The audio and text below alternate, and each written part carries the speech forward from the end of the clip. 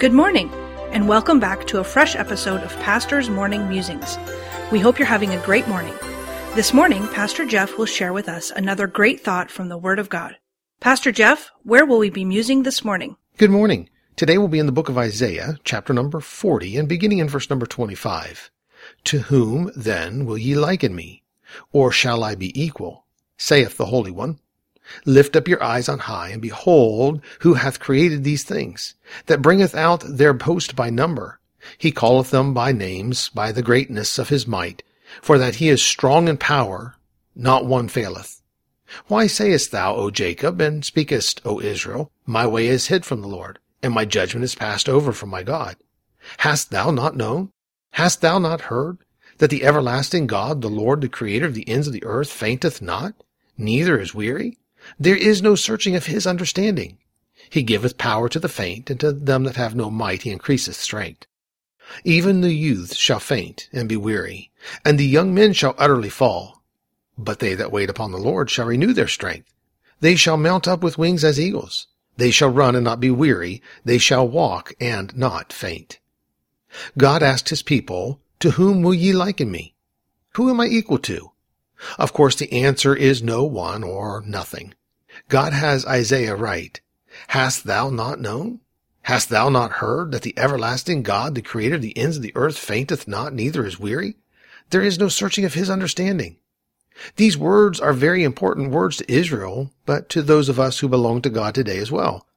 God is the same God today that Isaiah wrote about to Israel. God has not weakened over the years. He did not faint for the people of God in Isaiah's day, and he will not fail his people today either. That means that we can take verses 29 through 31 to our hearts today and trust in our God to help us. We have no help in any other. God is our refuge and strength, a very present help in trouble. God will not faint. Isaiah wrote, He giveth power to the faint, and to them that have no might he increaseth strength. Even the youth shall faint and be weary, and the young men shall utterly fall. But they that wait upon the Lord shall renew their strength. They shall mount up with wings as eagles. They shall run and not be weary, and they shall walk and not faint. It matters not if we're young or old. We will have trouble in our lives that will cause us to want to give up or to faint.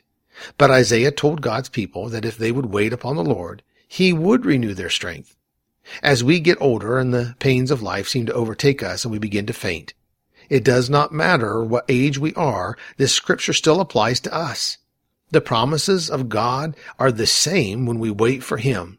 He will renew our strength. I hope today these verses will be a great encouragement to you as they have been to me. May God's strength lift us up with wings as eagles. So let me leave you with this last verse, Isaiah 41:10. Fear thou not, for I am with thee. Be not dismayed, for I am thy God. I will strengthen thee. Yea, I will help thee. Yea, I will uphold thee with the right hand of my righteousness. The preceding program was produced by Dr. Jeff Harris, pastor, author, and chaplain. Please tune in again tomorrow morning for another fresh episode of Pastor's Morning Musings.